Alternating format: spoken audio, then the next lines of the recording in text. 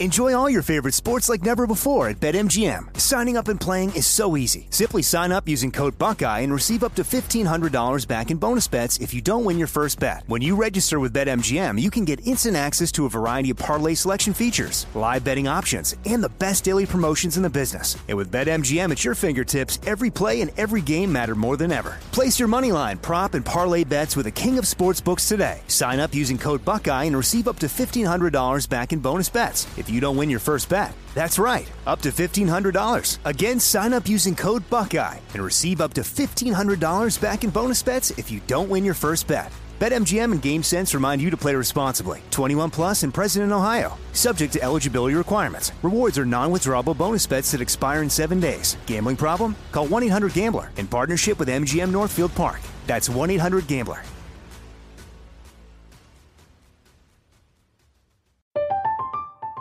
I'm Katya Adler, host of The Global Story. Over the last 25 years, I've covered conflicts in the Middle East, political and economic crises in Europe, drug cartels in Mexico. Now I'm covering the stories behind the news all over the world in conversation with those who break it. Join me Monday to Friday to find out what's happening, why, and what it all means. Follow The Global Story from the BBC wherever you listen to podcasts. This is your moment, your time to shine, your comeback. You're ready for the next step in your career, and you want an education employers respect. So you're not just going back to school, you're coming back with Purdue Global. Backed by Purdue University, one of the nation's most respected public universities, Purdue Global is built for people who bring their life experience into the online classroom. Purdue Global, Purdue's online university for working adults. Start your comeback today at purdueglobal.edu. Hey everyone, it's Ted from Consumer Cellular, the guy in the orange sweater, and this is your wake-up call. If you're paying too much for wireless service, you don't have to keep having that nightmare. Consumer Cellular has the same fast, reliable coverage as the leading carriers for less. And for a limited time, new customers receive their second month free when they sign up and use promo code MONTHFREE by May 31st. So why keep spending more than you have to? Seriously, wake up and call 1-888-FREEDOM or visit consumercellular.com. Taxes, fees, and other third-party charges will apply. See website for additional details.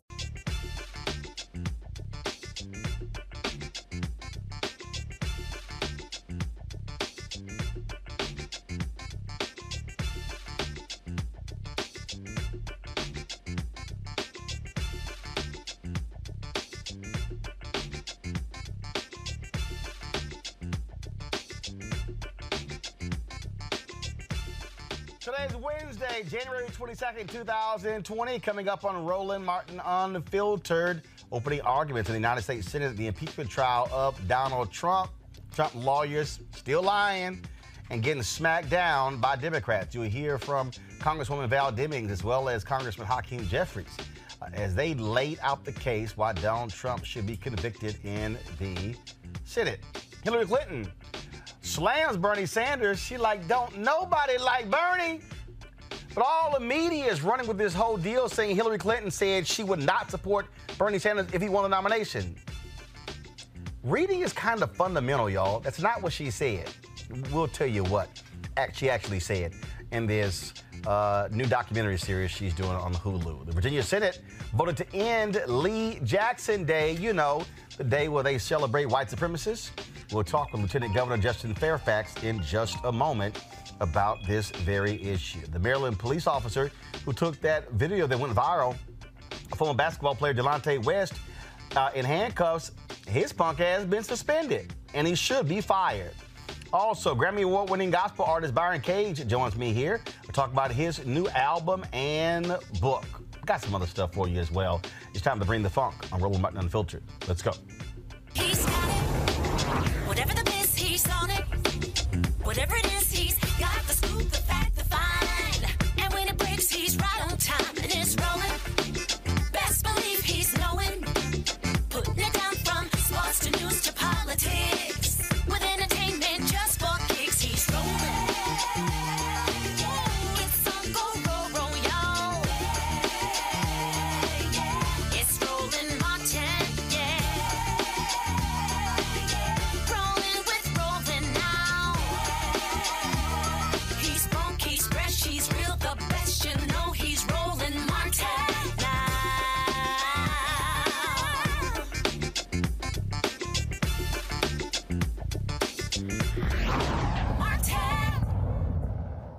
So a couple days ago, the Virginia Senate voted to get rid of a state holiday honoring two white supremacists and create a new holiday on Election Day. The vote was 22-18 to do away with the Lee Jackson holiday, with every Democrat and one Republican in favor. Now the bill now heads to the House. Now, you understand, Virginia, the cradle of the Confederacy, if you will.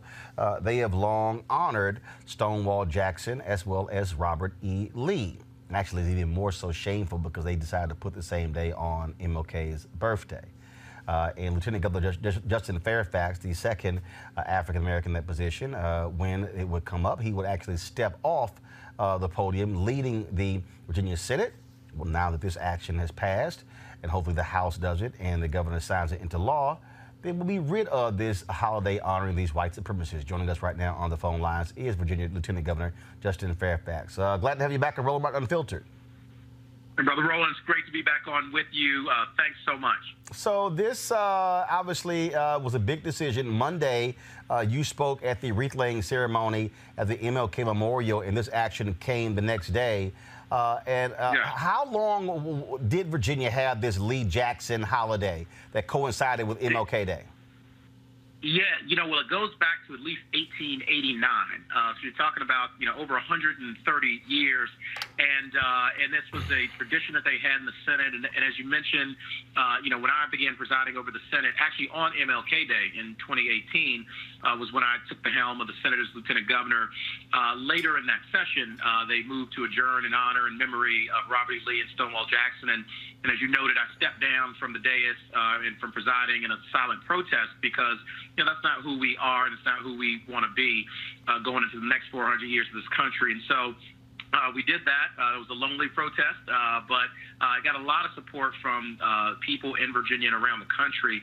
And then in 2019, the same thing occurred, and I once again stepped down. And then, of course, this year, just a couple days ago, the Senate voted to end Lee Jackson Day and also to create a holiday for Election Day in Virginia. So this is a huge leap forward, a huge statement about inclusion and giving people more rights and more opportunity, and it's really a monumental time in Virginia. And to be able to give the keynote at the MLK Memorial on MLK Day was an extraordinary honor. And we talked about having courage and not having a spirit of fear, and that's exactly what we brought to to this discussion, this debate, and it's changed something that was happening for 130 years.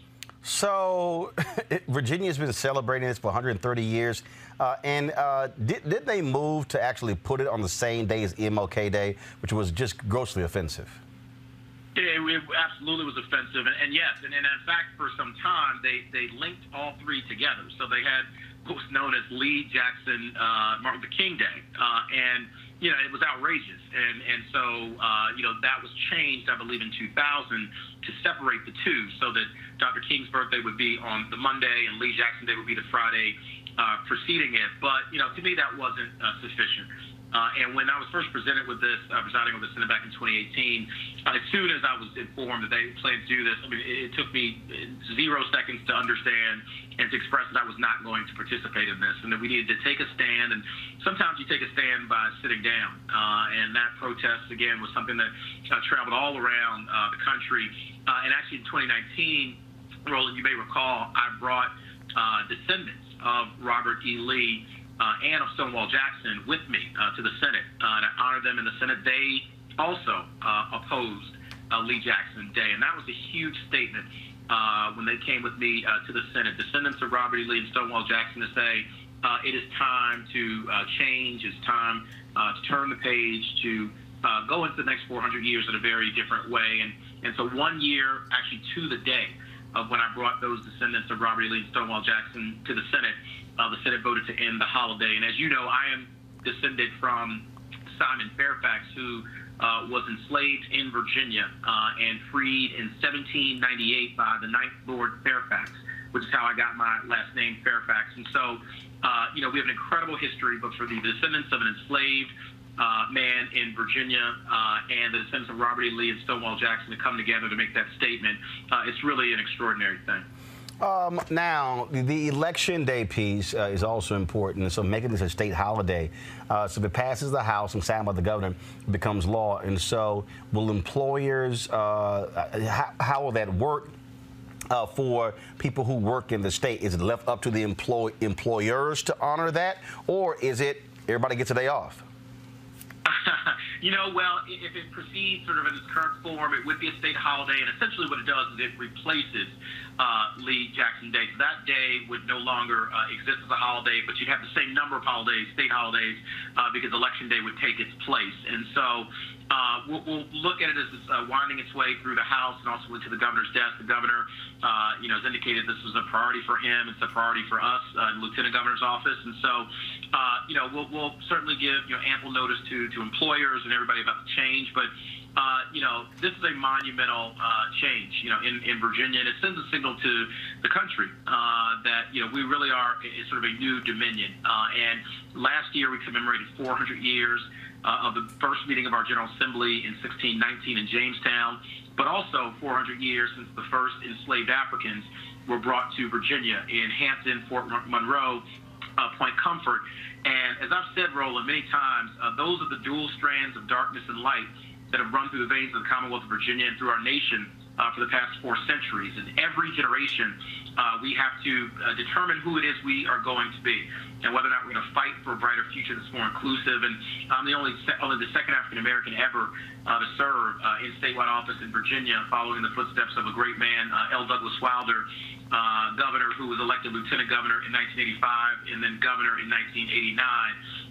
And so there's this extremely rich legacy and also an incredible opportunity to do something that will change the course of history. But we've got to have a different kind of politics. It can't be about insider politics. It's really got to be about the people, and that's really what we represent. All right, then, Lieutenant Governor Justin Fairfax, we certainly appreciate it. Thanks a bunch. God bless you, Roland. Keep up the great work, and thank you so much for all you do. All right, thanks very much. Let's go to our panel. Reese Colbert, Black Women's Views. Michael Brown, former Vice Chair, DNC Finance Committee, via Skype. Rob Richardson, he's the host of Disruption Now podcast. Dr. Jason Nichols, Department of African American Studies at the University of Maryland. Michael Brown, obviously this is, it's ridiculous for Virginia to having these honors of white supremacists, folks who wanted to keep slavery. So thank goodness that day is gone. But also, it's important to make Election Day a holiday. Folks should be able to have that day off to go vote. More states should do that, and frankly, it should be a federal holiday. But it's interesting, and you and I talk about this all the time, Roland. Elections have consequences. If Virginia did not turn blue, you better believe this holiday would still be on the books. And that's good that, when people come out, it really makes a difference relative to legislation and how it matters to your everyday life. Reese, I think when you look at these two, at the end of the day, elections do matter. And you have in these southern states where you have had white folks, especially Republicans, embracing, supporting these white supremacists. Right. Virginia and Mississippi, Alabama, we can go down the line. And so, when you put black folks in charge and we go to the polls and throw these folks out, you can start changing stuff for the better. Right. I was raised in Cali, so the notion of a white supremacist holiday is completely unconscionable to me. And to make it coincide with Dr. King Day is that much more insulting. So this is correcting a long overdue wrong. And I think that it's that much more of an honor to Dr. King's legacy to increase basically access to civil rights, which is voting. So I think that this is a remarkable step. First step, we have to, they have to get it through the House and on the governor's desk. But I think that it's not only correcting a wrong, but, it's making it that much better by increasing access to the polls. Rob, Jason, what do you make of the Virginia Senate? Obviously goes to the House. Democrats now control the House and the Senate, and so Republicans are standing by, and I'm sure those white Republicans are really upset that they now have to suck it up and they can't stop these things from being passed. Well, I'll just say this very quickly. It shouldn't be, because I don't see why this is a partisan issue. I say that rhetorically, but we know why it is. But look, this actually reminds me of the law of avoidance. The more something threatens your identity, the more you want to avoid it. So they didn't want to acknowledge what Dr. Martin Luther King did. Obviously, some people have a problem with wanting to get rid of white supremacy because they see it as part of their identity. It's 2020. Look, it's time to let that go. And this is a first step. Frankly, we need to do a lot more. Of course, actually, Election Day should always be a holiday, but to this specific point, the United States, I think, needs to do what Germany did. In Germany, everywhere you go, there's a place that talks about when a Jewish person was assassinated, what happened there. Whenever we talk about race, whenever we talk about racism, everyone wants to just avoid the subject and leave it. And that's really at the heart of our problem right here in America, in my opinion. Jason. Yeah, I would say that it's even more that they don't want to avoid it, that they just want to absolutely destroy the truth, destroy Dr. King's legacy, cover it up.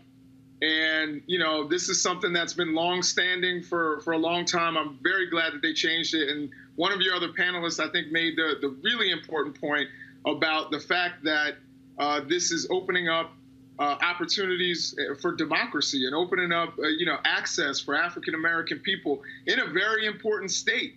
And so I think that, what Lieutenant Governor Fairfax did was incredibly important, not only for the historical legacy, but for the chance that it's going to give for more people to access the polls, particularly working class people. And in Virginia, where my family's from, a lot of those people will be African American people from Northern Virginia and from the Hampton Roads area and other parts of Virginia. So I think it's really important for us to acknowledge the past, but also this is important because it's showing where we're headed as a nation, or where we should be headed as a nation, giving people more access to our democracy instead of constricting it.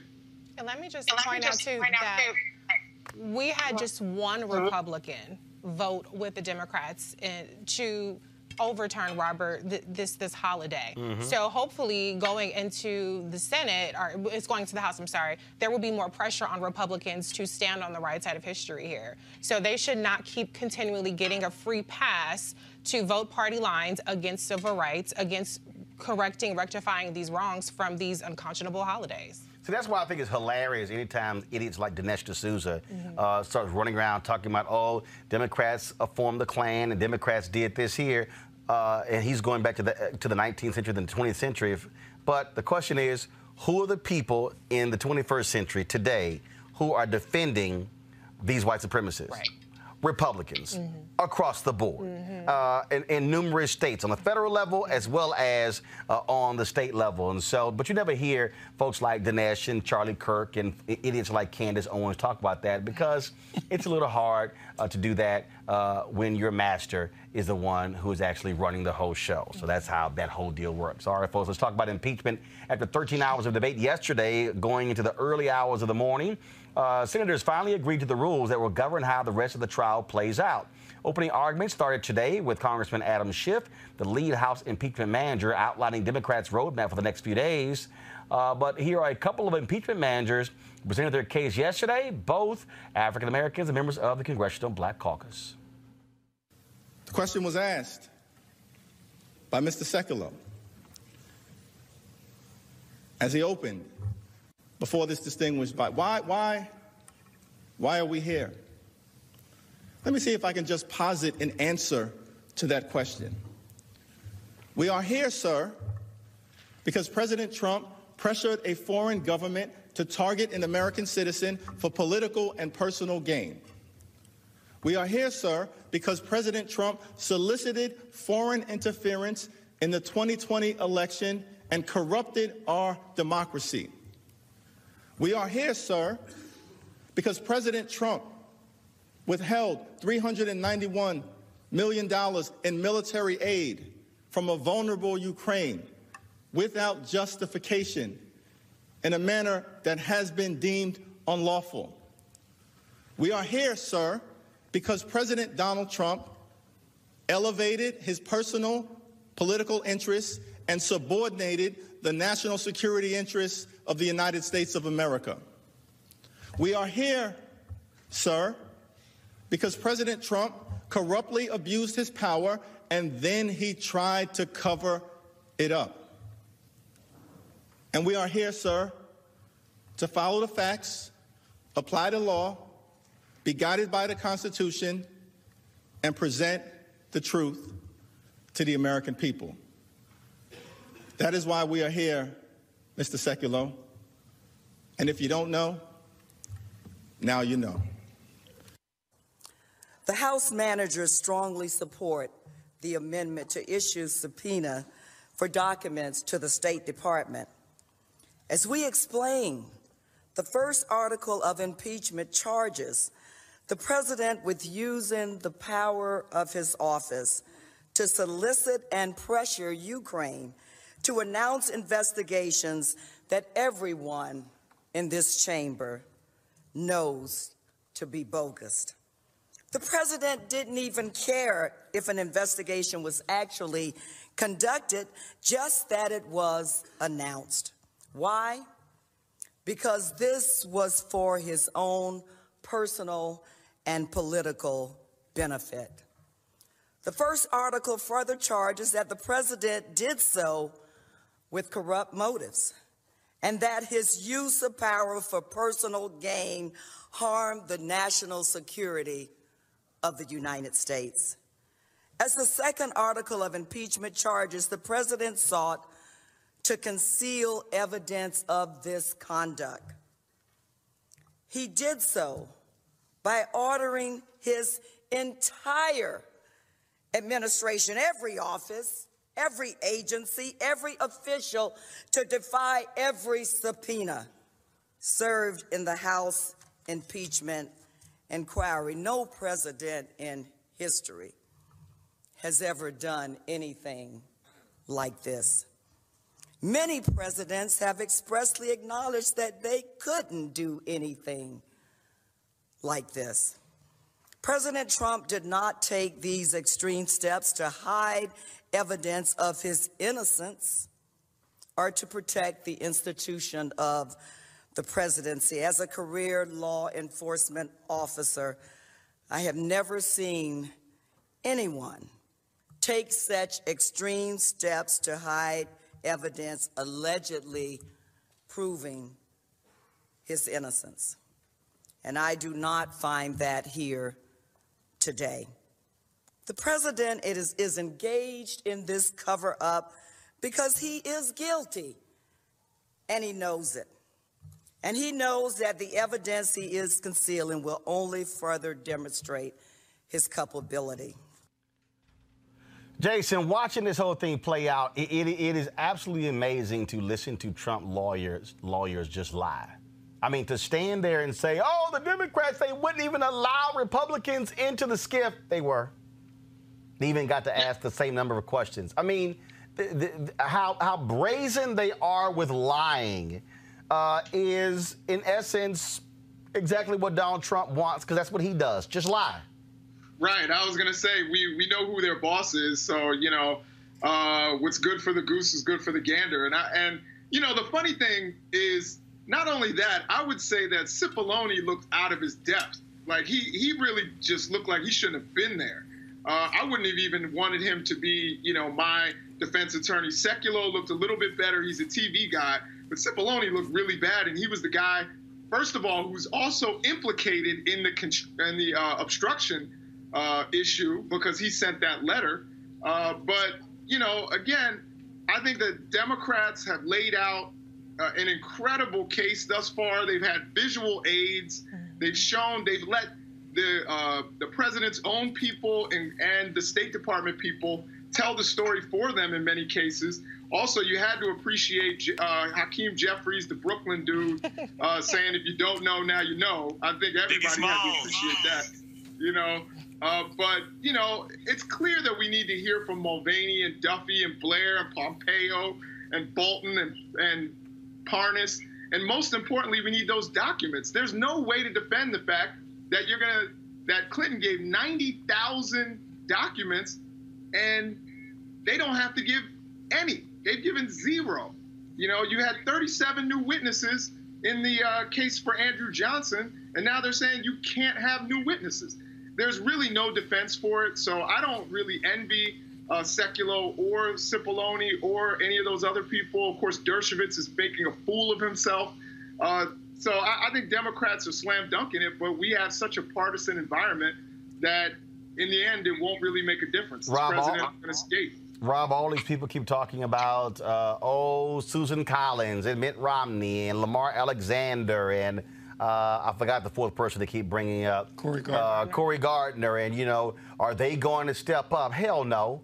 I mean, I'm telling you right now, I have absolutely no faith in either one of them. Just like when you had Senator Jeff Flake, he would go on the floor and he would give these speeches and punk out and vote along with Trump. Ben Sasse, you ain't heard from his ass in the last 15 months or so. He was always running his mouth. He wrote a book and he was posting tweets. But as he got closer to re-election, he sucked up to Trump. Trump endorsed him, and he ain't said a damn thing. Yep, and he's not going to. Look, I see better than I hear. When people tell me that they're going to do something, they can talk. I judge it by their actions. And looking at anybody that's in the Republican Party that's a current elected official, there is zero backbone. There is zero convictions in terms of having a moral obligation to this Constitution. They don't care about anything other than keeping power. So very, very predictable. I will say, I just want to make a quick reference to Hakeem Jeffries. As you know, I know you're a proud member of Alpha Phi Alpha, but, you know, I would like to say that Congressman Jeffries, of course, is the Kappa. I have to just say that, fellow brother. Anyway, there's like a couple of y'all, so ain't like it's that many of y'all. Yeah, there's a few of us out there. There's a few of us representing well, brother. But, you know, the case Who's was next, made Boozy? very well. What's that? Who's next, Boozy? Well, he's got to be honorary. He's not there yet. Well, y'all used to honoraries. Reese. Reese. See, you the one who opened your mouth. You should. I know. I opened it up. But you know that Michael ain't said nothing about Omega. See, he know how to act. I don't need to say anything. That's correct. Right. He knows I don't need to say nothing. Don't have a hashtag team whip that ass show up. See. All right, Reese. Again, watching this. You're seeing gutless Republicans. They all mad, upset because they can't get up and eat. They can only drink water, and then they can only drink if they want some milk. You got to bring your own milk. And watching this, and what's to me what is smart here, how the Democrats have laid it out. They have properly used the time when they were going through those amendments to connect all the dots. Right. And so, and then of course you got Fox News over there, who is just. First of all, they're doing the bidding more for Donald Trump than his own press secretary is as well. We haven't heard from her. Right. I have to go back to Hakeem Jeffries. I have to shout him out because he's a star, obviously. And I have to say, just to veer a little bit from impeachment, tell AOC and the Justice Democrats to leave the black CBC members alone because she is trying to go after Hakeem Jeffries for his seat. So I think he has proved his mettle. For him, Gregory Meeks, and some others. Right. So hands off of Hakeem Jeffries, period. But I think what we're seeing from the Republicans is they're co-conspirators. And I think it takes quite a bit of guts to just sit up there and make the entire country see very plainly that you are 100% beholden to Donald Trump, not the Constitution, not to your constituents.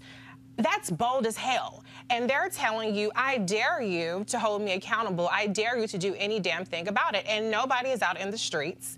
They, I think, who was it, Chuck Grassley deactivated his voicemail, but they don't seem to be too pressed about this. So, the Republicans are bold as hell, and the only thing that you can do is vote them out. Mike? I find interesting that the way 45 has absolutely punked these people, just completely punked them. At least John McCain, may he rest in peace, stood up and he really did speak and acted. These folks, and the thing I don't understand politically either, they were in these seats before 16, before 45 got there. Right. So they have their own bases in their own states. So either they're scared and got punked, or they believe in this guy's vision and how he talks about people. Can't have it both ways. So, or they're compromised. Or they're somehow compromised. But there is no Republican Party right now. It's just a Trump party, and they are scared to death because he can. This is the truth, right? He can't organize better than they have in a long time, and he knows how to motivate his base. So he sends out one tweet for them. It has made or broken people. So they're scared to death. They have no backbone. They only care about preserving their power. So right now it's Trump's party. There is no Republican Party. It's Trump. Well, I would add to that. I mean, look at Ted Cruz, a guy who Donald Trump literally insulted his family and insulted his wife. You know what I mean? Like, I don't understand what you're made of. Like, you know, if you have any chutzpah at all, if you have any backbone, that you would let another man insult your family and insult your wife, and you still bow your head to him. You know, I don't know what he's done, what he does to make Donald Trump, if he wanted to sell something, sell what it is that he has that makes grown men cower that way. I don't even get it. But apparently somehow these Republicans, even the ones who are retiring, that's why I think your point about Lamar Alexander, which, by the way, when I hear the name Lamar Alexander, I do not picture that guy. But, you know, that's just me. But I could have sworn I went to school with a guy named Lamar Alexander. But anyway, I don't understand. These guys aren't going to go against that. For some reason, they're scared of the loudest voice. They're scared of these Republican constituents saying things about them, tweeting them, you know, and they back down and they cower. And look, they're getting stuff. Look, they're getting a lot of what they want done. Here's the other side of it. Right, and that's the key. Rob, go ahead. They want done, so they're getting judges through. Something from Trumpism and Trump is that when we get a Democrat in the White House, which eventually is going to happen, theoretically, like, we don't have to apologize. Like, let's actually figure out how to get things done like they do instead of just figuring out, instead of apologizing and shuffling our feet. What Donald Trump has shown me that apparently there's a lot more power in the presidency than we previously thought. So hopefully when we get a Democrat there, that they can at least have a little backbone and do a little more than Democrats usually do. Well, I think the problem is that Democrats always want to play nice. The difference between the Democratic Party and the Republican Party, Democrats say, you know, there are rules and we need to follow the process and we have to be fair. I mean, I was reading a story about Mitch McConnell and one of the folks, they were talking about how ruthless he is, how he'll change the rules to suit him. Yeah. Yes, that's called flexing power. Right. And I'm telling you right now, if Democrats wipe out some of these Republicans and take over the Senate, I'm telling you right now, blue slip, yo, don't even come talk to me. This is exactly how the hearings will go. You done? Well, look at what's happening. I'll be like, you done? Yeah. No. Yeah. Oh, you got a suggestion? I don't give a damn. And then, matter of fact, if Lindsey Graham opened his mouth, I'd be like, press play when he was talking all that trash with his ass. I'm telling you right now, I literally would not listen to anything that they say. If the Democrats take control of the Senate on the first day, hell, I confirm 10 judges. Damn a hearing. Yeah, but that's kind of wishful thinking, to be honest with you. No. Here's the deal. Cory Gardner's going to lose. Who? Hickenlooper's going to beat Cory Gardner. Doug Jones could very well lose. Martha McSally will probably lose. But I think a lot of those other races, Lindsey Graham is going to be in a tight race. McConnell's going to be in a tight race. But I really believe they're probably going to pull it out. Here's the deal. Look, here's the thing that I said in 2016. I said it. You could pull the video. I got the receipts. I said it on MSNBC.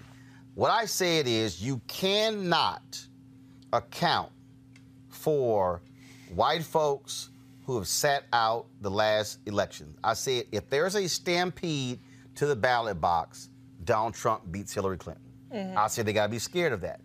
What happened? One, that happened. There was an increase in those rural voters, but there was a decrease of the black vote. You also saw Hispanic voters, you saw young voters go down as well. Look, from a Democratic standpoint, this is why I totally disagree with Mike Bloomberg running. I know he says he's going to spend up to $2 billion to defeat Trump. This is where it's an absolute turnout game. Democrats can. Look, Mitch McConnell has ignored coal miners in his own state, the very people who he needs. Mitch McConnell can actually lose. So you can take out Mitch McConnell. You've got 250,300,000 eligible but unregistered African Americans in South Carolina alone. You've had folks moving to that state as well. And so, look, in Mississippi, you have Mike Espy, who's running against Cindy Hyde-Smith. Mike Espy lost the last election in 2018 by 68,000 votes. If you look at, now granted, it's a state of 2.5 million people, but if you look at the number of African Americans who were registered but who didn't vote, number of poor whites registered who didn't vote, the whole issue with lack of Medicaid expansion in Mississippi, Sidney Hyde-Smith can lose. But you have to put the resources on the ground in order to turn folks out. Reese, we saw this where, first, let's be clear, a Democrat got reelected as governor of Louisiana. A Democrat beat the Republican in Kentucky. John Cooper won in North Carolina. That only happened when people on the ground were reached. You knocked on doors, you touched people, but you can't come in thinking you're just going to run some ads and they're going to jump out and vote. Well, but we're seeing the Democrats kind of double down on this whole Rust Belt strategy, not going to the South. So I don't really see them putting the resources that you need to unless you have a billionaire like Michael Bloomberg who's willing to cut a blank check to the South. Which is also why, Michael, why I disagree with Tom Steyer running. I mean, again, Tom Steyer was building that level of coalition, the amount of money he put in certain races, and fine, they're running. Okay, yeah, they think they're going to win. They're not. I don't care what the latest poll shows Mike Bloomberg's in fourth place. Deval Patrick, I don't know why in the hell he's running, because he's not even showing up in the 1%. But again, this is where Republicans, regardless of what they say about Trump, they're going to vote for him again. They don't care. They don't care about how he trashes women. They don't care about the lying. They don't care. And so Democrats that better understand that this is about being hardcore when it comes to turning your people out, and stop trying to chase white conservative women in the suburbs. Well, he has. Hold on one second. Hold on. Mike, go ahead. He has 45, however you want to look at 16. A lot of it was luck. He got very lucky. Absolutely. He pulled his little straight flush. He got very lucky. This time, his campaign folks understand that they have to actually be on the ground and get people out. They're going to have an operation. Besides running ads, besides rallies, he is going to be knocking on doors and pulling his people to the polls.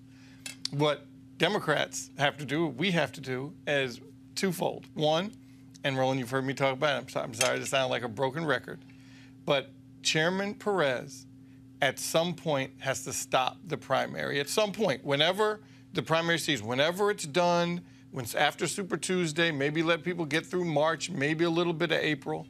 You got to do what my father did. He cut the primary off and said, Clinton is the guy. Let's move on. Let's give the guy the rest of the summer, all the way through the convention. Hillary Clinton didn't have the catapult. She had a great convention, but she was still, you had still Bernie Sanders people still angry and upset and pissed off, and I'm not going to vote for Hillary. I don't like her. No chance to mend fences. And then you got to do a one-on-one with a guy that lies and has $500 million. Yeah, the problem here is, and Rob, I'm about to go to you in a second, the problem here, though, is that the calendar's also been shortened.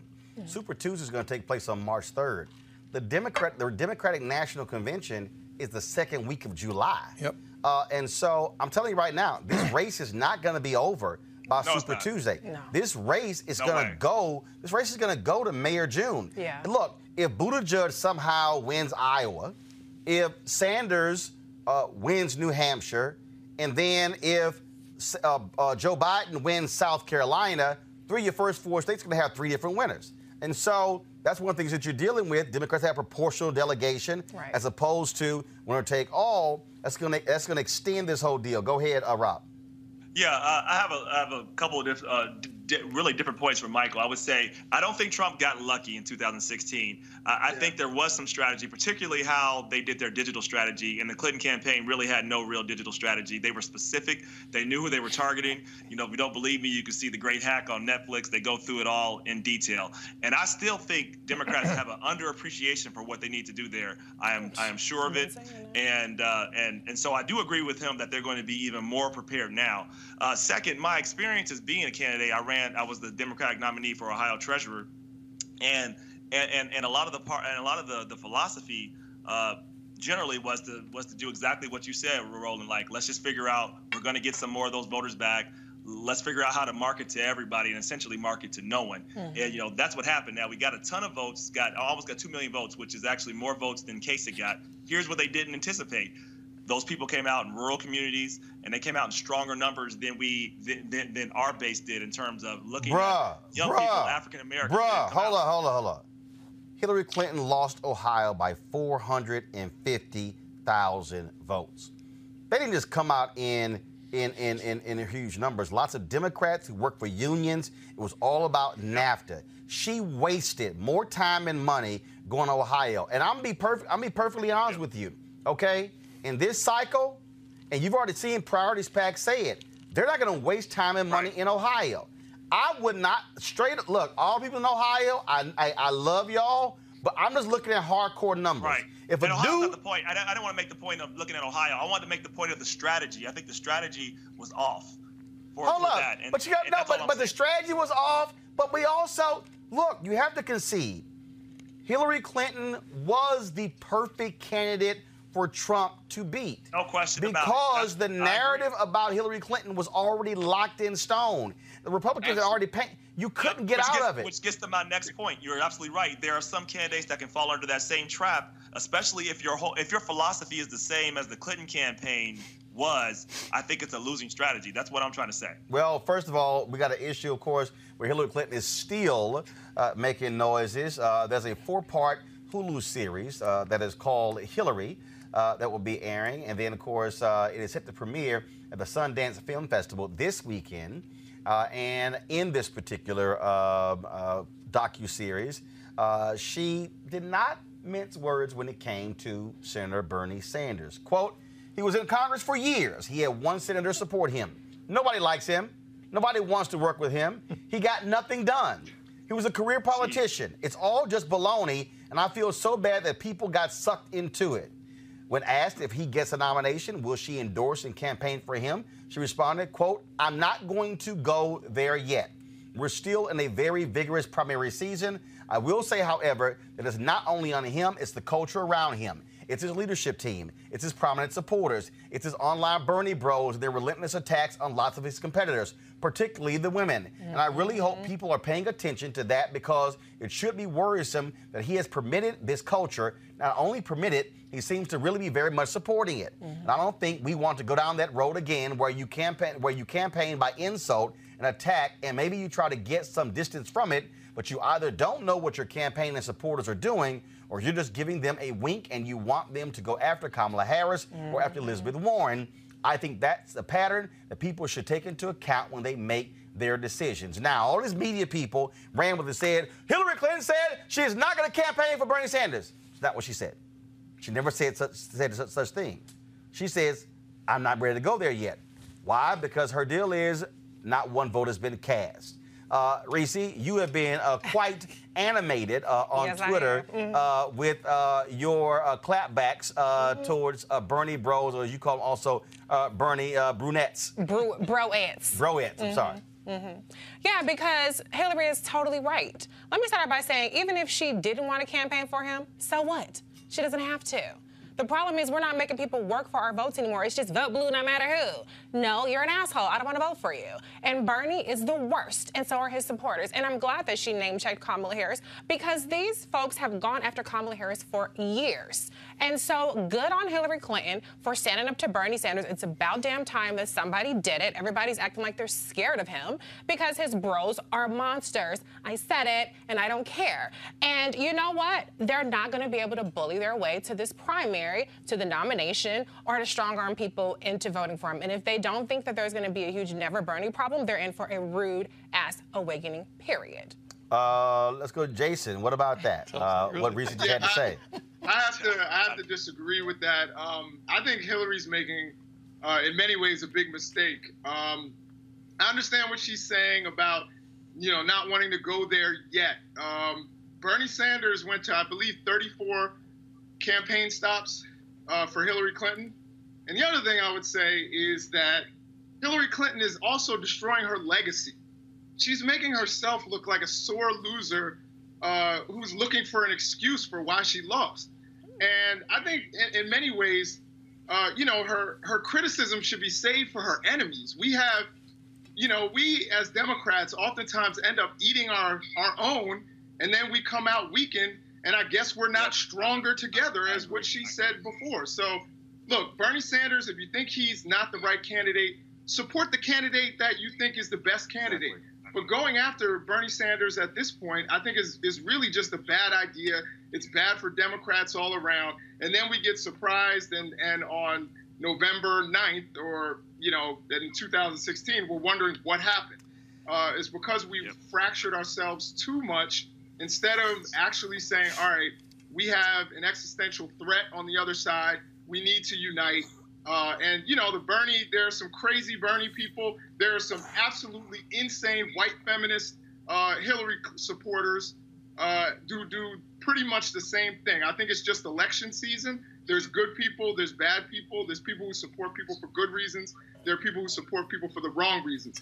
And so I wouldn't. And the last thing I'll say really quickly is that this myth of the never Hillary or what was it, a Bernie or bust, that's actually been disproven by the numbers. More people abandoned President Obama from after voting for Hillary Clinton, voted for John McCain, than people who abandoned Hillary Clinton after voting for Bernie Sanders. So, that Bernie or bust thing is a myth. That's not even true. Michael, I don't quite understand. I hear all the folks who say, oh, my God, this is hurting. And when I see people complain about Democrat circular firing squad,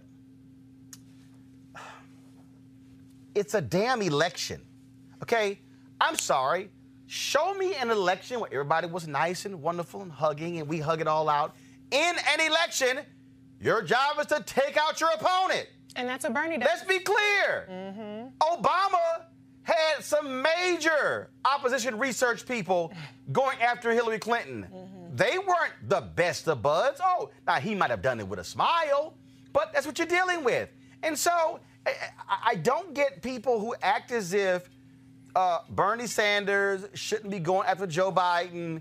Joe Biden shouldn't be going after Buttigieg. They were all pissed off with Senator Harris when she went after Joe Biden. You're running a race. That's what the hell you do in an election. And we all we do is go back to 16, the Republican primary. They were going after each other like crazy. That's just, but the difference is when that primary was over, every single solitary one of them endorsed 45. All of them. Right. In our case, and again, I understand that Senator Sanders went to 34 stops for Secretary Clinton, but he was very late to the party. A lot of his supporters were late. They were still moaning and groaning on Twitter, talking about, I'm not going to support her, even if Bernie does it. So there is a lasting, in the 16 GOP primary, I cannot, all of them, even when, and you were right, I forget what other panelists mentioned, this guy was talking about people's wives, their families, assassinating Kennedy. Right. He accused Ted Cruz's daddy of being a part of the assassination plot to kill Kennedy. And Cruz stood on that stage, hand in hand. I support this guy for president. And that's the thing, Rob, that I don't quite understand. I mean, look, Republicans are going to be like, yo, it's about winning. Yeah. Democrats will walk around in their feelings. It's like, no, I'm going to stay at home as if this evil man somehow is not going to win. That's stupid to me. That's stupid. Yeah, and that was the most irresponsible part of Hillary Clinton's statement. The reason why she's not running right now, and if she wants to endorse somebody. But what she said, either directly or indirectly, is like, don't support this guy whatsoever. So I think two things. One, that might actually help him in the short run. If you didn't want him to be that's not what she should have done, in my opinion, from my perspective. Two, it looks like she is relitigating 2016 and making excuses. Both of us learned about excuses online about why she lost. Listen, there were some unfair things done to her, there's no question, but I don't see how this helps us resolve the current issue, which is the current present occupant of the White House and getting rid of him. So this helps promote, we're talking about Hillary Clinton. I'm sure this will help make money for the Hulu series, but it's not going to necessarily help us get rid of Donald J. Trump. Well, wait a second. That needs to be the focus. Nobody attacks Democrats more than Bernie Sanders and the Justice Dems. They talk about the establishment, neoliberal corporate shield. Bernie Sanders has the Young Turks. He has the Intercept. He has the Guardian. He has Jacobin. He has all of these machines around him that pump out this message that the Democrats are the enemy, except for them. And now all of a sudden, when Hillary Clinton opens up her mouth, they want to talk about unity. But Hillary Clinton is the former nominee for president. I don't know that I would say Two, she's been previously, she's a very high-profile person. She could do enough damage if he was to win. I'm not saying he is, and I'm not picking a candidate. I'm just saying I don't see how this, helps him not win in the primary, because then that might make people more motivated, get more money, and it seems like the polls are proving that point. And then second, in case he comes out, like, I think it makes it very difficult. It makes it even more difficult to get past it. So what was gained by this other than us talking about Hillary Clinton? Okay, this is real simple. Okay, first of all, let's do with polls, national polls. Primaries are not national polls. They are state elections. And not even state elections. Iowa has a caucus, okay? That's what's going on here. And so, look, I get all these national polls. National polls mean nothing. A national poll showing that Joe Biden can beat Donald Trump means nothing. Why? The election is determined by who can get to 270. Those are state elections. And here's the deal. Hillary Clinton said what she had to say. I don't give a shit. I really don't. My deal is she offered her opinion, just like Bernie Sanders offers his opinion. Okay? These things happen. And so, look, one of his supporters wrote this column blasting Joe Biden for corruption. Bernie had to come out and apologize for it. This is still an election. You're going to have people who don't like you. And that's just what it is. Right. Okay? And that's just a fact. But the real deal here, and look, let me just go ahead and put it on the table. There are a lot of Democrats who are pissed off at Bernie Sanders for jumping into the party, forcing the Democratic Party to change his rules, and then him not declaring that he's a Democrat. I mean, so, look, he wants it both ways. I want you to change your rules, but I ain't going to be one of you. Well, how in the hell are you going to change my rules? That's like having somebody say, change your rules in alpha. Punk, you ain't an alpha. Go sit your ass down. I mean, that's what you got going on here. And so one of the issues, though, that you also have, you got Bernie people, some of them who love Bernie but voted for Trump. You got Democrats who voted for Obama, voted for Trump. And so at the end of the day, what has to happen is ain't nobody voted once. Let the folks vote in 13 days in Iowa. Then, damn it, let's go to New Hampshire. Then let's go to Nevada. Let's go to South Carolina. But what I'm not going to do is shut an election down when, hell, not a single vote has been cast. So damn all these polls. Somebody needs to check Bernie, period. Now Biden is starting to get on his case a little bit, and he's had some success with that. And that's what happens in elections. You actually... That's what happens. I'm just tired of people who go, well, no. You shouldn't be attacking each other. Yes, you should. I agree with that, but why Clinton? Jason, go. And my question is, a lot of people were saying what happened with Kamala Harris was unfair. So is it your position, Roland, that was fair? Like the way she was attacked, the way that went down, the way people talked about her campaign. That was absolutely fair game. That's your position. Let me be clear. There were people who attacked Senator Kamala Harris who were lying about her record. Yes. There were people, there's no doubt, if you look at the data, you had Russian trolls who were also amplifying that message because they deem her to be one of the biggest threats to win the Democratic nomination. But also, one of the fundamental problems that her campaign did not anticipate nor properly respond. The bottom line is this here. If you know people are going to go after you because of your prosecutorial record, what you can't do is wait until September, the Monday before the debate at Texas Southern University, and release your criminal justice plan. Not when you got in the race in March. If you knew what was considered a weakness, what you do is you shore up your weaknesses early. You do not allow 6 months to go by and then let the whole thing fester and build up. You don't have 3 debates where you frankly couldn't answer the attack on your record as an attorney general. So 2 things can be correct. There were unfair attacks on Senator Kamala Harris, but also her people did not properly respond or anticipate what those attacks were. And so that's what happens in politics. All is fair in love and war. Okay. It ain't gonna, and so that's all it is. Okay, yeah. If you're saying that it's all fair, because there are certainly attacks on Bernie Sanders that are fair. There have been attacks on Tulsi Gabbard that are fair. There have been attacks on them that are unfair. But if you're saying this is politics, this is the way it goes, then I can totally understand your position. And that is my position, and that's been my position since day one. And let me tell you something, my Congressman Tulsi Gabbard, she can go kick rock, especially this bullshit lawsuit she's filed against Hillary Clinton when Hillary Clinton didn't even name her in a podcast. But as Reese said in her post, hit dog will holler. That's Tulsi Gabbard. Right. And she needs to sit her ass down and get out of the race, because all she's doing is wasting breath, because, again, she's amplifying what Russia wants to do, and I don't care what she has to say about it, so deal with it, okay? You're not going to get the nomination. You're not going to get close to any votes. So guess what? Sit down. John Delaney, get out of the race. Michael Bennett, stop running. You got no place whatsoever in this race as well, so go sit down. It ain't going to happen. So that's why I'm like, yo, please hurry up. Iowa and New Hampshire and Nevada and South Carolina votes, so at least 60 people can go home and stop wasting our time, because you're absolutely right. Republicans are raising hundreds of millions of dollars because they want to protect Donald Trump being in the White House. That's what they're doing, because there are three constituencies that are very happy. National security Republicans, they love the billions he keeps giving to the Defense Department, so they're going to vote for him regardless of whatever. Then you have Chamber of Commerce Republicans, love their tax cuts, love getting rid of regulation. They don't give a damn about the environment. They don't care about the air and water quality. They're going to vote for Trump because he's getting rid of regulation. They're making money. And thirdly, these crazy, nonsensical, white conservative evangelicals, all they can't stand is abortion and same-sex marriage. And so he's giving them to pick whatever judges they want, and so they will excuse any behavior that he has. And that's what's going on. But I'm trying to tell all you people out there who are sitting at home, and I'm going to say it again, and I know Cleo Monago doesn't like me to say it, but all you dumbasses who didn't vote in 2016, I'm calling you out because you're an idiot for sitting at home. I don't care who you think isn't perfect or who isn't lining up with all of your issues. You're going to have two choices. I don't care what none of y'all have to say. It's going to be a Democratic nominee, and it's going to be an evil-ass man named Trump.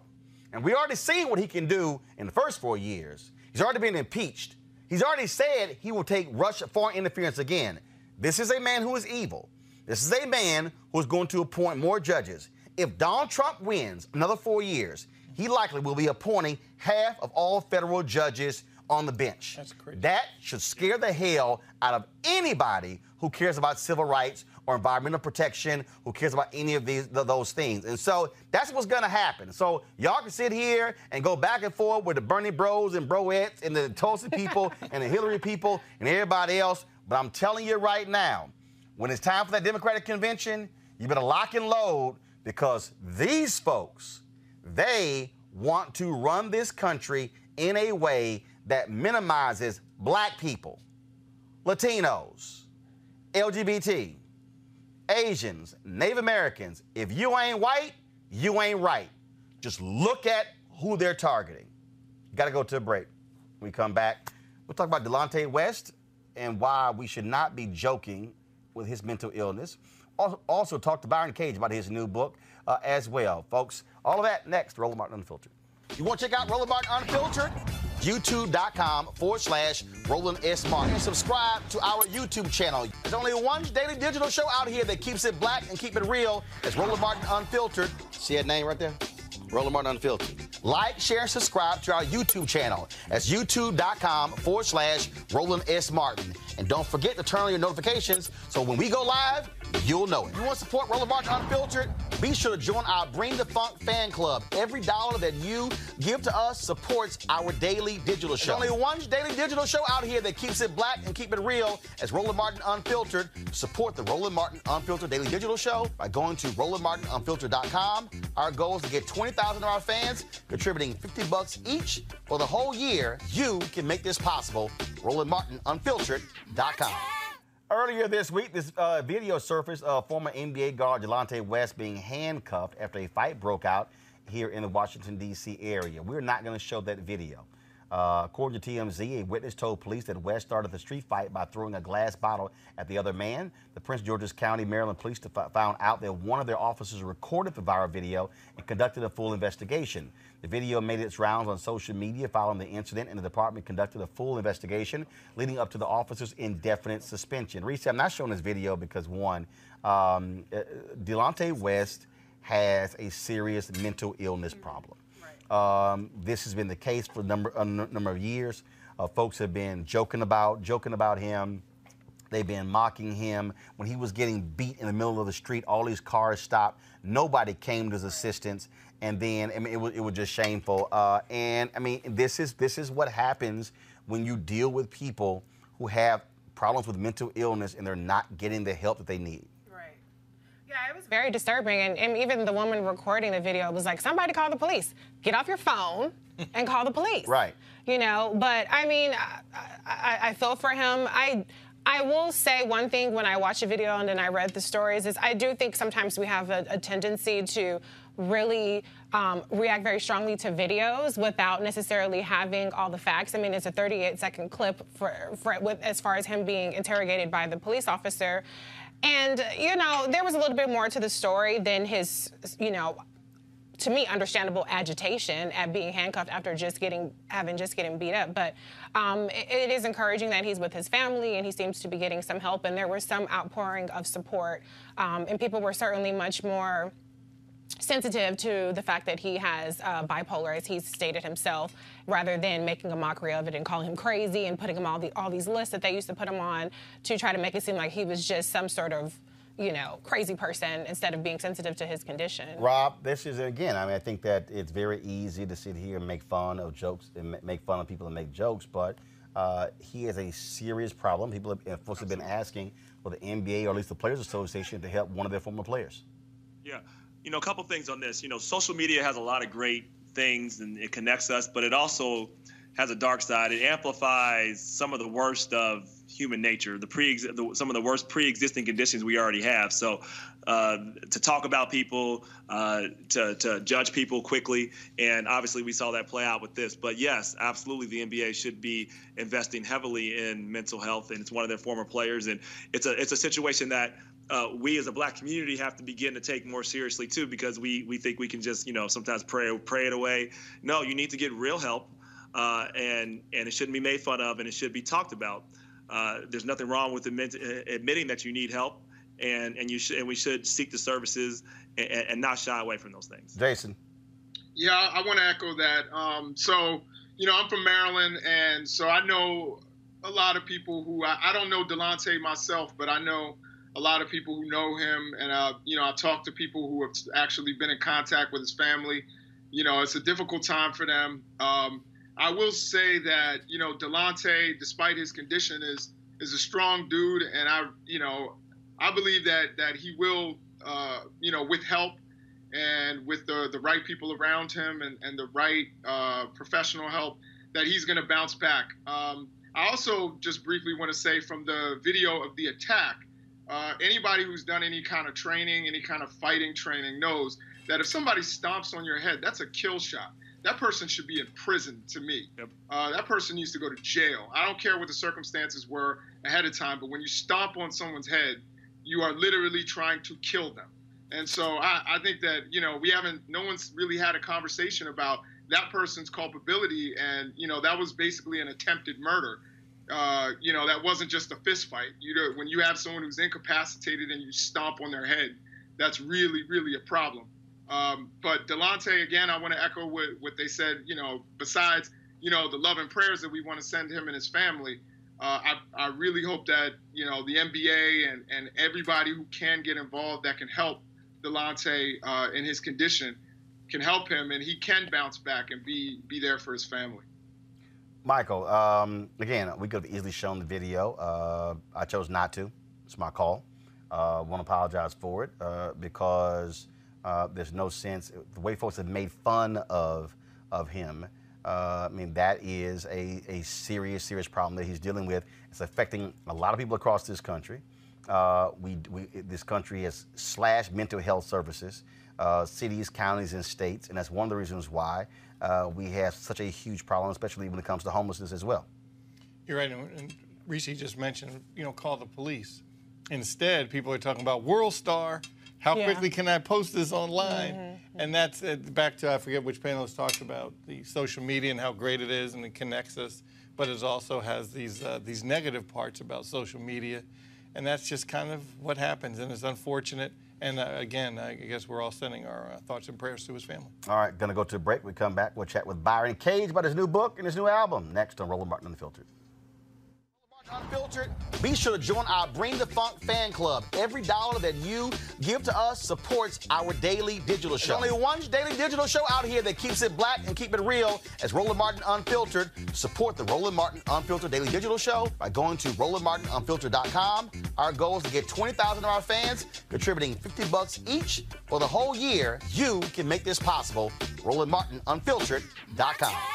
All right, folks, on Monday, February 3rd and Tuesday, February 4th, the National Leadership Conference is issuing a call to action. Next year, of course, this year is going to be a critical year for the election as well as for the census. And so people are focused on, of course, what's going to happen in the fall with the election.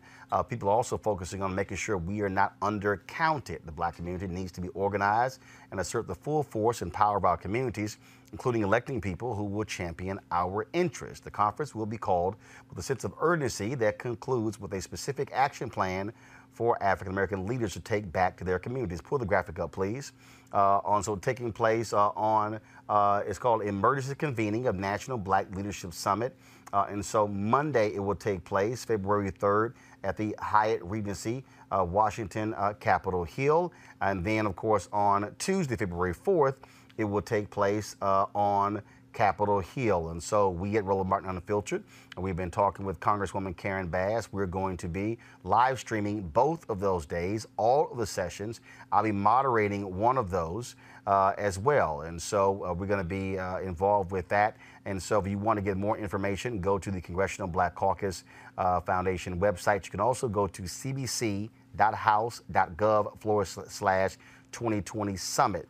cbc.house.gov/2020 Summit.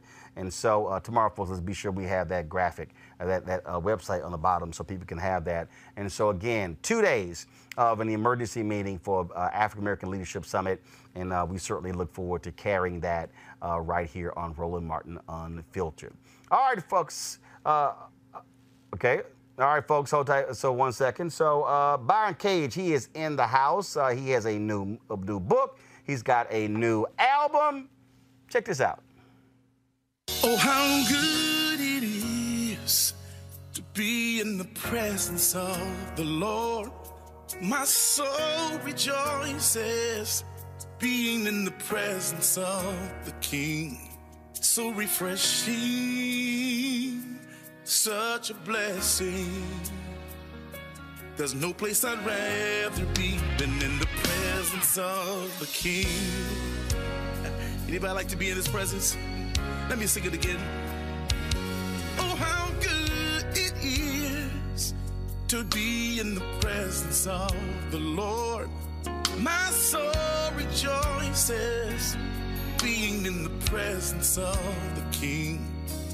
All right, folks, that song there is Oh How Good It Is. That is the single. Go to my iPad, show you what that particular single looks like. And, of course, the album, it is called Isolation. That's the name of the album there.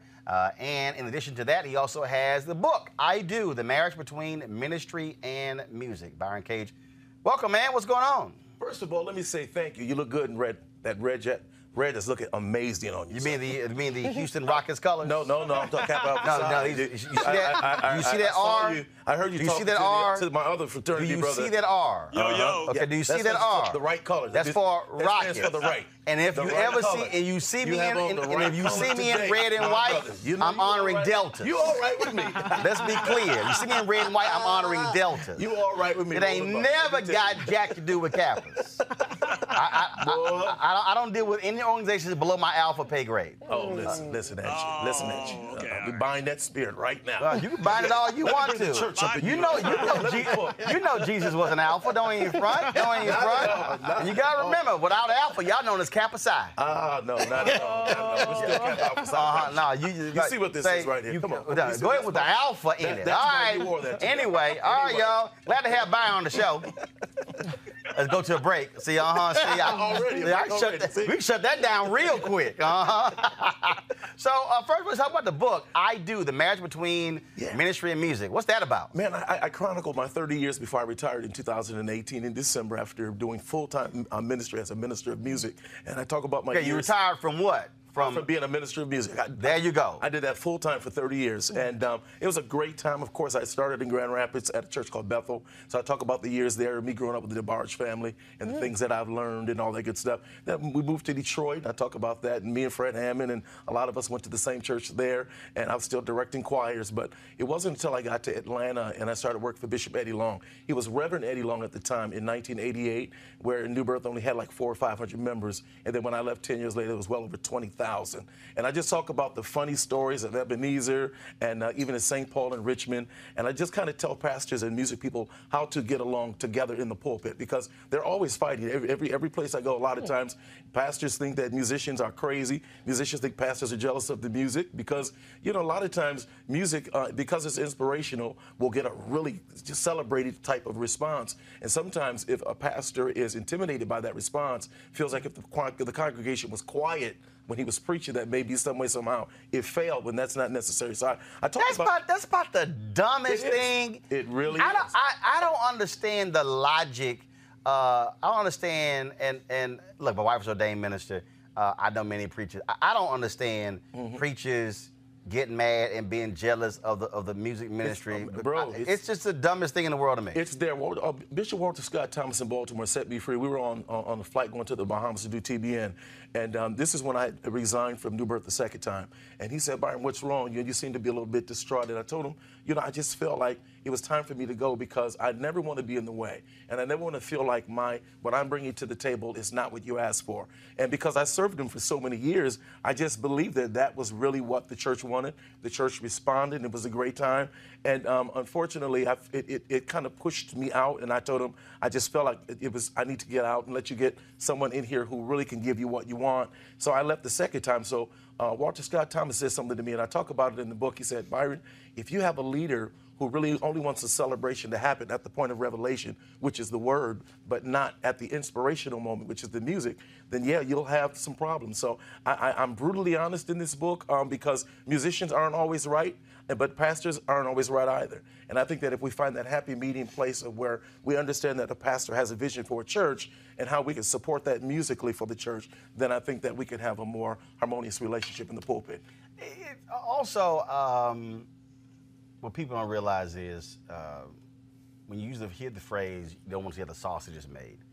There are folk who look at church from the pews, and it's a whole different world behind the pulpit. When you look at shows like Greenleaf, and people might say, "Oh, it's television." No, it ain't. Oh, no, that's real, right? Yeah, and church is a business as well. People, you can say what you want to say, hallelujah, glory to God. We got to have the money to make sure that church happens. We got to be able to bring the tithes into the storehouse, the Bible says, that there may be meat, food for those who serve the way that they do. And I think that when people are obedient in their giving, then it becomes an act of worship, that this is something that they love to do, because the Bible says this is a commandment that we should do. So when you reflect on those 30 years, what was the craziest thing? The craziest thing that happened? This is a New Birth story, and this is a true story. I had just gotten to New Birth maybe 3 or 4 months, and Bishop Long said to me, this is when New Birth was at 2778 Snapfinger Road in Decatur, Georgia. And he said, "Byron, I want you to give me a fiery number before I preach." And I said, "Okay, you're talking to the Pentecostal Assemblies of the World guy who knows how to direct choirs. I'm the choir master." So I stood the choir up and I said, "Y'all ready?" And in the 1980s, remember, you had the Thompson Community Choir, you had Donaldville Choir, you had so many big directors. So I did this song called "There Is No Way I Could Live Without You." And when we got to the end of the part, of course, in the 80s, you had to slow the music down. So I slowed the last time. I have tried over, and I started directing, so boom, with all my antics, my Ricky Dillon directing, and over, and over, and I just ran down the aisle like this, and the church went bananas. I mean, everybody lost it.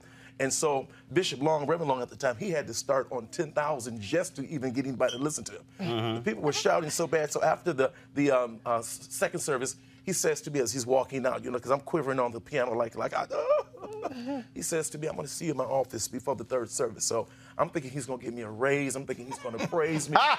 He's going to look at me and just anoint my head with oil. My cup is going to run over.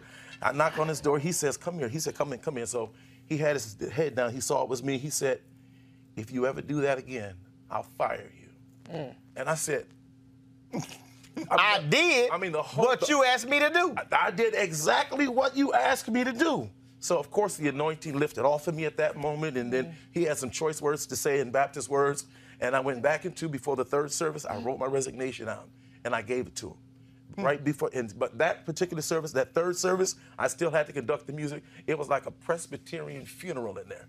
It was dead. There was no spirit. I had no light. I don't want to be bothered with it. So I sat there and was it. And after the third service, he said, "I'm going to see you in my office again." Now I'm like this. Come on. I'm ready. I'm ready. I'm like, come on, Doc. You got the letter in your pocket, right? Bro, let me tell you, I'm from Detroit, partner. No, you had written the resignation letter. You already handed it to him. So you handed him before the second service? Before the third service. For the third service. And he read it and just put it in his Bible. So when he said he wanted to see me again, I was like, man, where's my switchblade? Let me find something, you know. So I knocked on the door. He said, come in again. He said, listen, sit down. He said, I owe you an apology because you gave me what you thought I wanted. He said, because you're Pentecostal and I'm Baptist. He said, I thought you understood. I didn't clearly articulate, but I never want the moment like that before I have to preach. He said, I want it to be reverent. I want people to be ready to receive the word. I said, oh, okay, I got it, you know? And so through the rest of those years that I served there, even if I did have a bump in the road, I knew how to make an adjustment to make it right. So that way, because he was not a singer, he tried one time to sing, "We Are Climbing Jacob's Ladder." Do you want to hear? Here it goes. "We are climbing Jacob." And it was like almost a shout. And people were literally screaming, laughing, because they didn't know if it was for real. It was funny. It was really hilarious. He never sang again after that. You know what I'm saying? But it was. I mean, I had so many wonderful stories of being, you know, minister of music in the 30 years that I did it. And I just wanted to step back now that I'm moving closer to 60. I said it's time for me to let some other young people come up and put a perspective on there. You know, the young people are so talented. I just don't want them to lose what we do as a people in gospel music. But I really, man, I had a wonderful, wonderful experience for 30 years. I'm gonna come back to that. How did you deal with the explosive allegations that hit New Birth? Working there, knowing people there, and people leaving in droves. Yeah, it was. And membership went down to less than 1,000.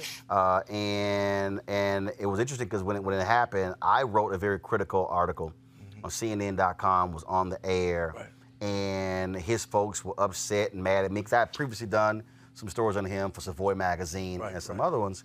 And I said, let me be clear. I said, I speak truth regardless. Right.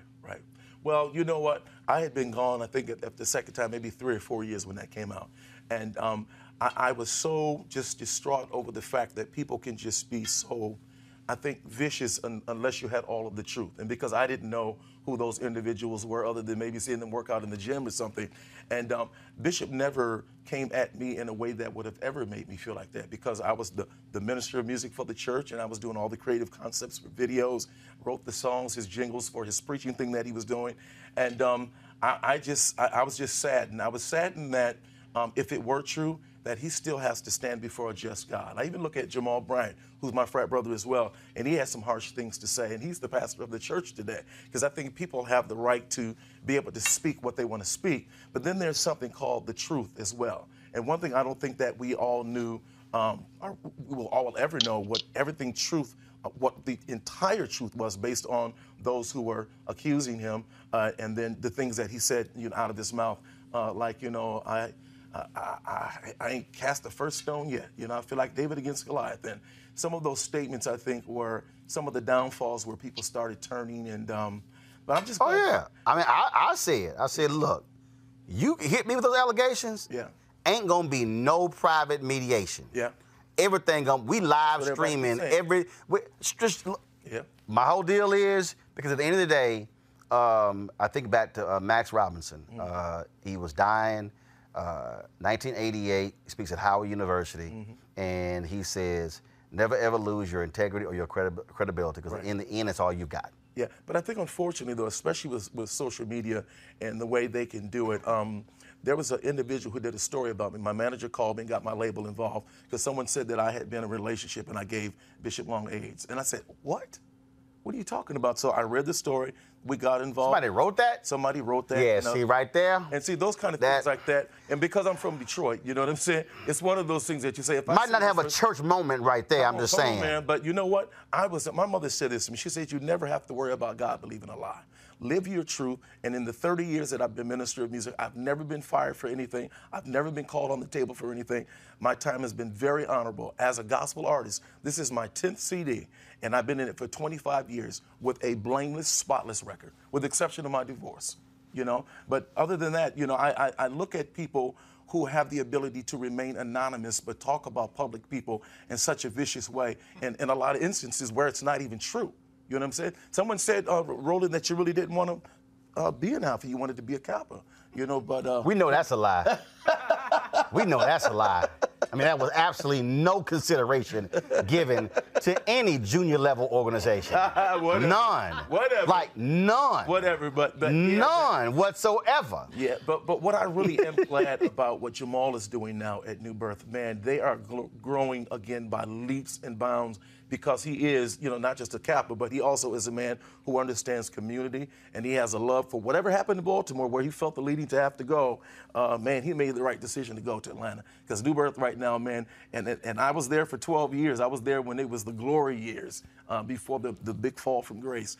But I'm grateful to see what God is doing there again for them. All right, questions? Rob, Jason, Reese, Michael, anybody?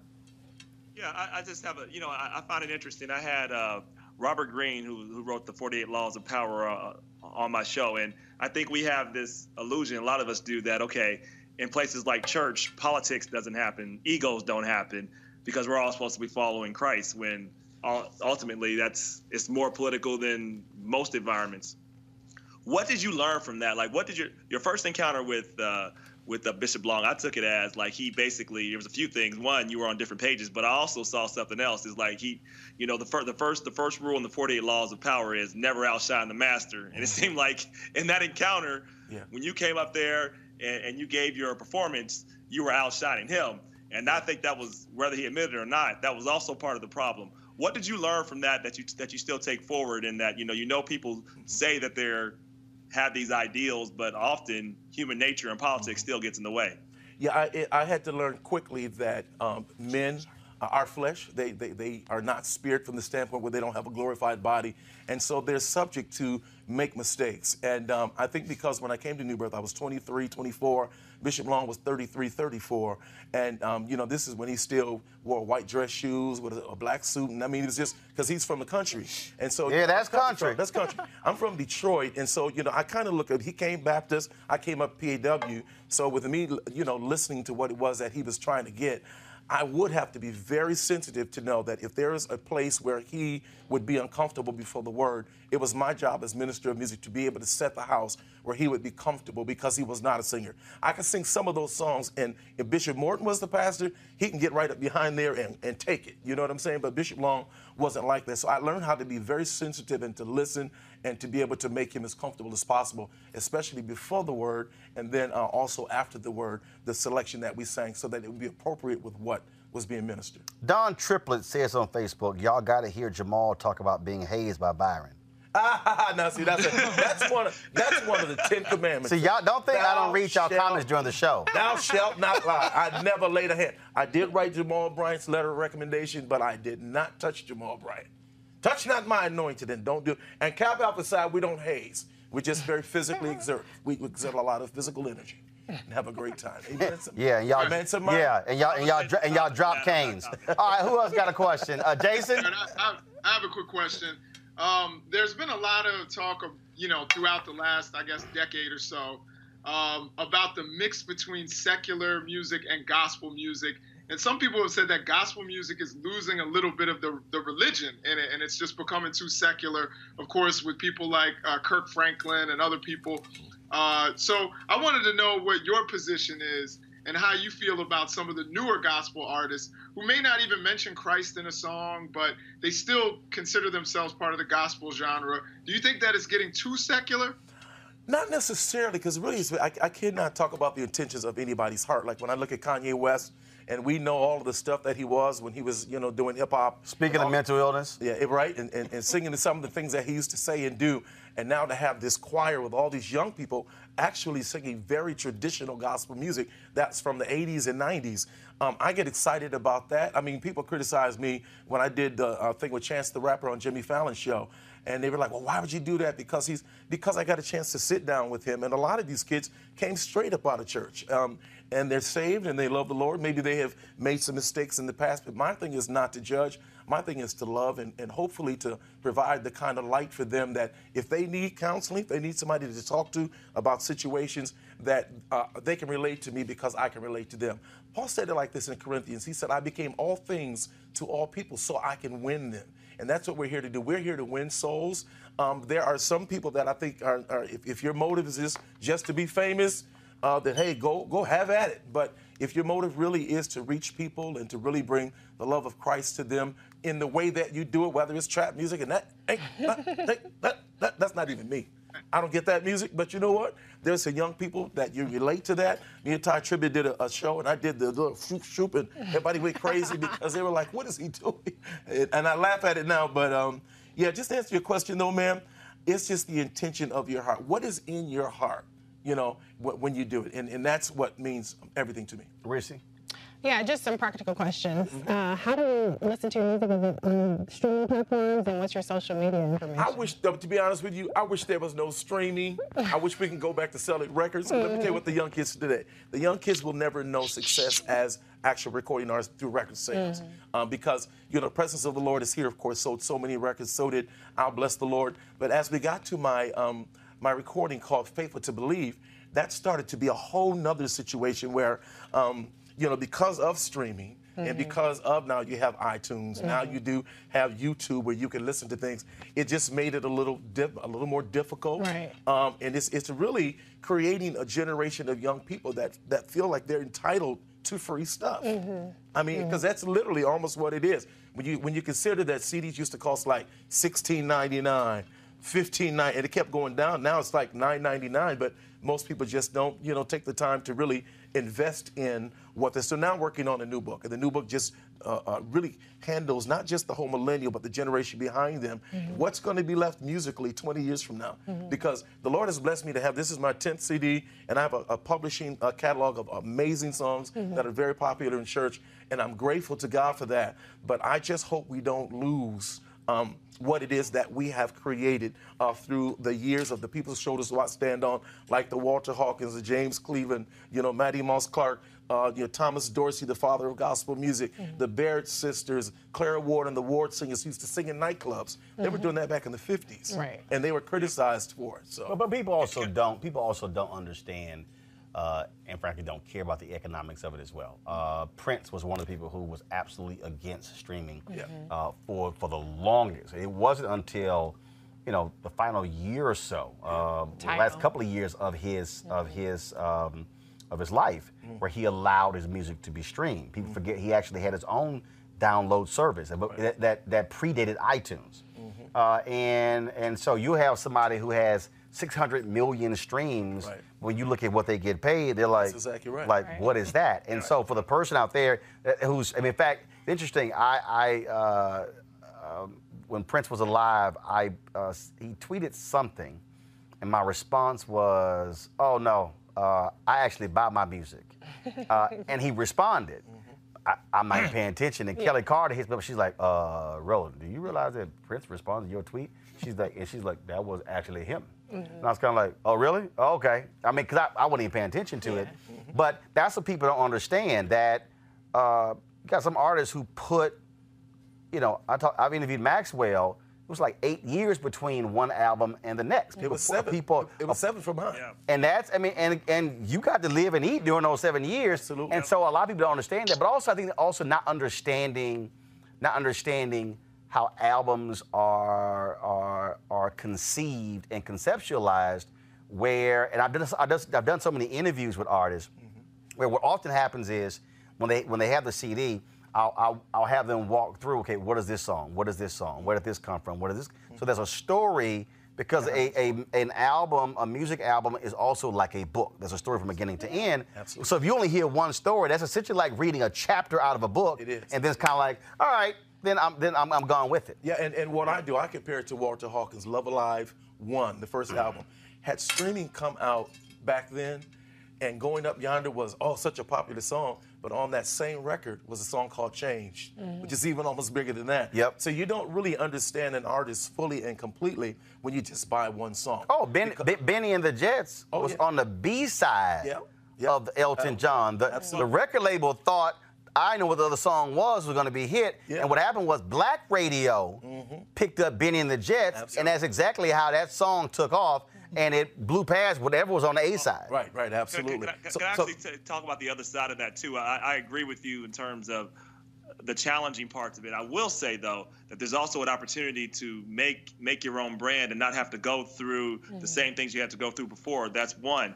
Two, I do think now people are starting to get to the point where they will pay for content, but you have to build that up over time. Oh, yeah. And so like, I do think there's opportunities with streaming. So I would tell people, as an artist, never go away. You have to embrace it, but figure out a way to own some of your data too, because there's a Black entrepreneur, I think it's Angela Benton, that's her name. So she's actually creating a platform for people to have and keep and make money off of their content too. So I think you're going to see people in the next 5 to 10 years want to actually pay for several reasons. I mean, it won't be a lot, but if you own it, you get more. Right, they're paying now.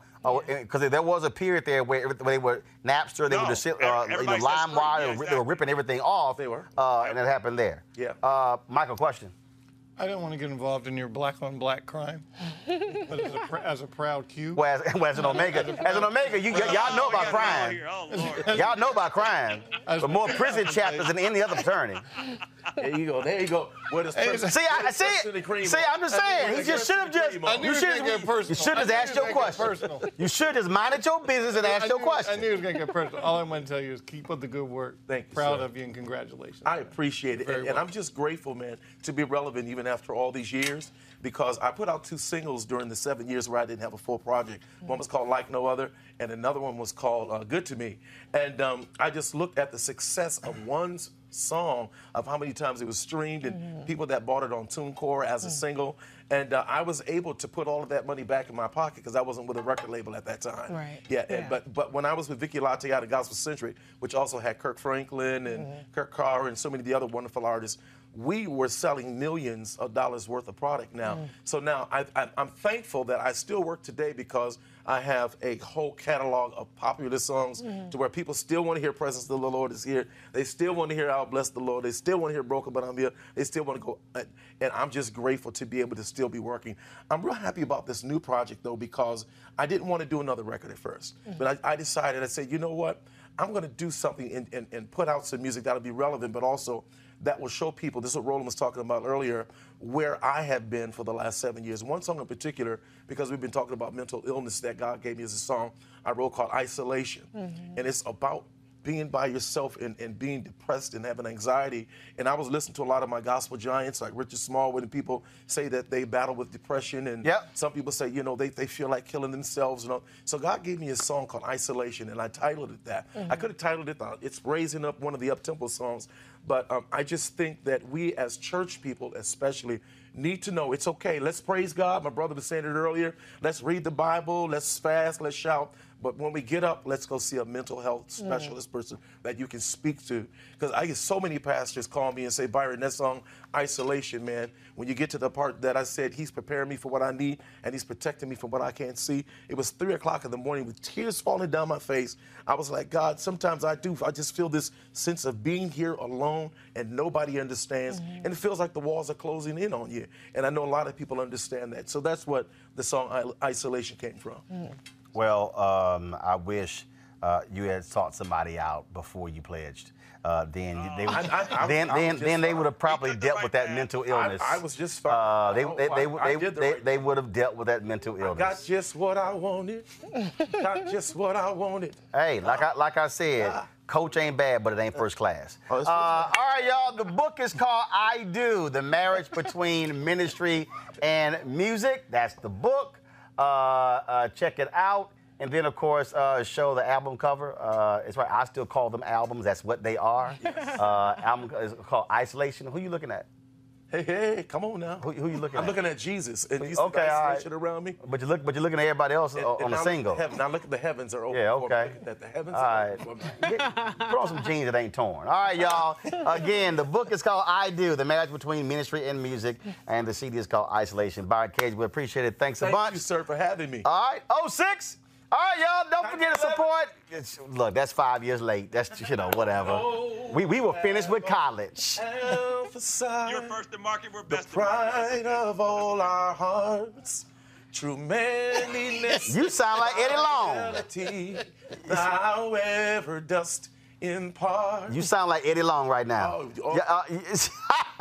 Yeah. Lord have See? Keep my mouth. Yeah, I paid attention. A fool's lips enters him into contention, and his mouth invites a beating. Say one more word, bro. You sound like Eddie Long. Okay, all right, so I read the Facebook comment, Periscope, y'all ain't saying nothing interesting, so that's why I'm not gonna give y'all a shout out. But let's see, Angel L, Byron Cage, please hit a little of Just to Know Him, please. All right, so we're in the show this way. So, Angel, this for you. Go ahead.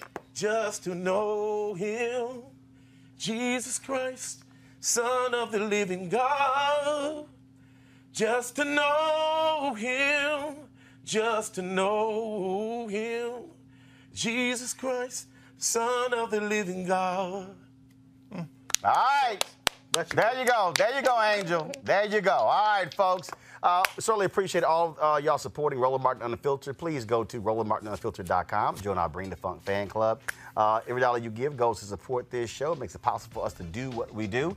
Of course, over the next month, we're going to be spending time in South Carolina, getting ready for the debate there, as well as the primary taking place, and of course, Super Tuesday as well. We're going to have a special broadcast that night right here, covering all of Super Tuesday, so we look forward to that. Want to thank Jason, Rob, Michael, and Reese as well for being here.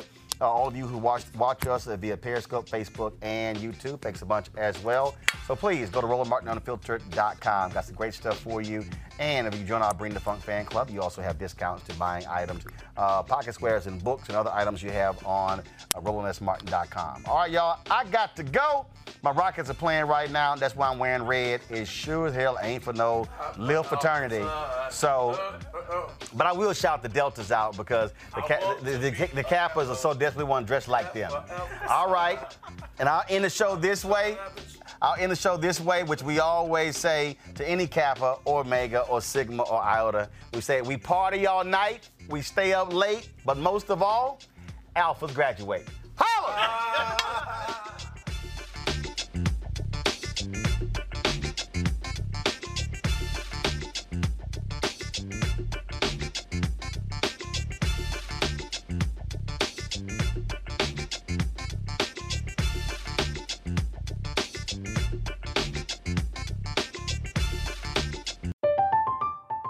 I'm Katya Adler, host of The Global Story. Over the last 25 years, I've covered conflicts in the Middle East, political and economic crises in Europe, drug cartels in Mexico. Now I'm covering the stories behind the news all over the world in conversation with those who break it. Join me Monday to Friday to find out what's happening, why, and what it all means. Follow The Global Story from the BBC wherever you listen to podcasts. Are you looking for the perfect move-in ready home this spring season? Now's the time to buy at Fisher Homes. For a limited time only, enjoy below-market interest rates starting at 5.375% APR, 6.139% APR. With these exclusive lower rates, you can save hundreds on a move-in ready home and start enjoying the benefits of homeownership even faster. Schedule your personal tour with one of our new home specialists at FisherHomes.com and make this spring the season you find your perfect home sweet home. Financing provided by Victory Mortgage, LLC, NMLS 461249, Equal Housing Lender.